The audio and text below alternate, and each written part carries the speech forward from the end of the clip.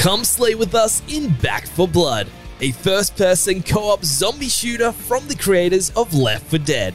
Available right now on Xbox Series X and S, Xbox One, PS5, PS4, and PC. Hey gamers, Jake here from Press Start Australia, and this is your daily gaming news. To celebrate 5 years of PlayStation VR, PlayStation has confirmed that it will give away 3 bonus PlayStation Plus games in the November PlayStation Plus lineup.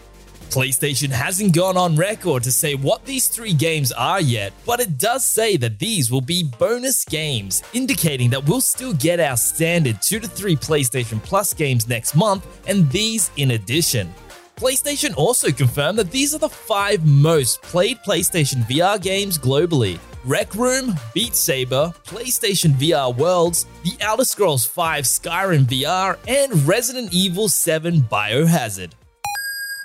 Activision has announced a new anti-cheat software for Call of Duty called Ricochet that will debut alongside Call of Duty Vanguard and later in Warzone. In a blog post, Activision said that the Ricochet anti-cheat initiative is a multifaceted approach to combat cheating, featuring new server-side tools which monitor analytics to identify cheating, enhanced investigation processes to stamp out cheaters, updates to strengthen account settings, and more. Disney has confirmed that a new Star Wars game will be announced in the week commencing December 14th.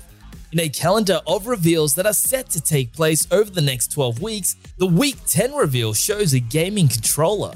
Obviously, we know that several Star Wars games are in the works, but temper expectations as this could be a fully fledged AAA release, or it could also be some kind of mobile title.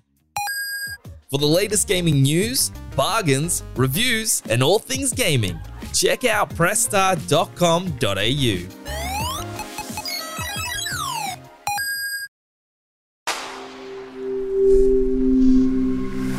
Spoken Layer.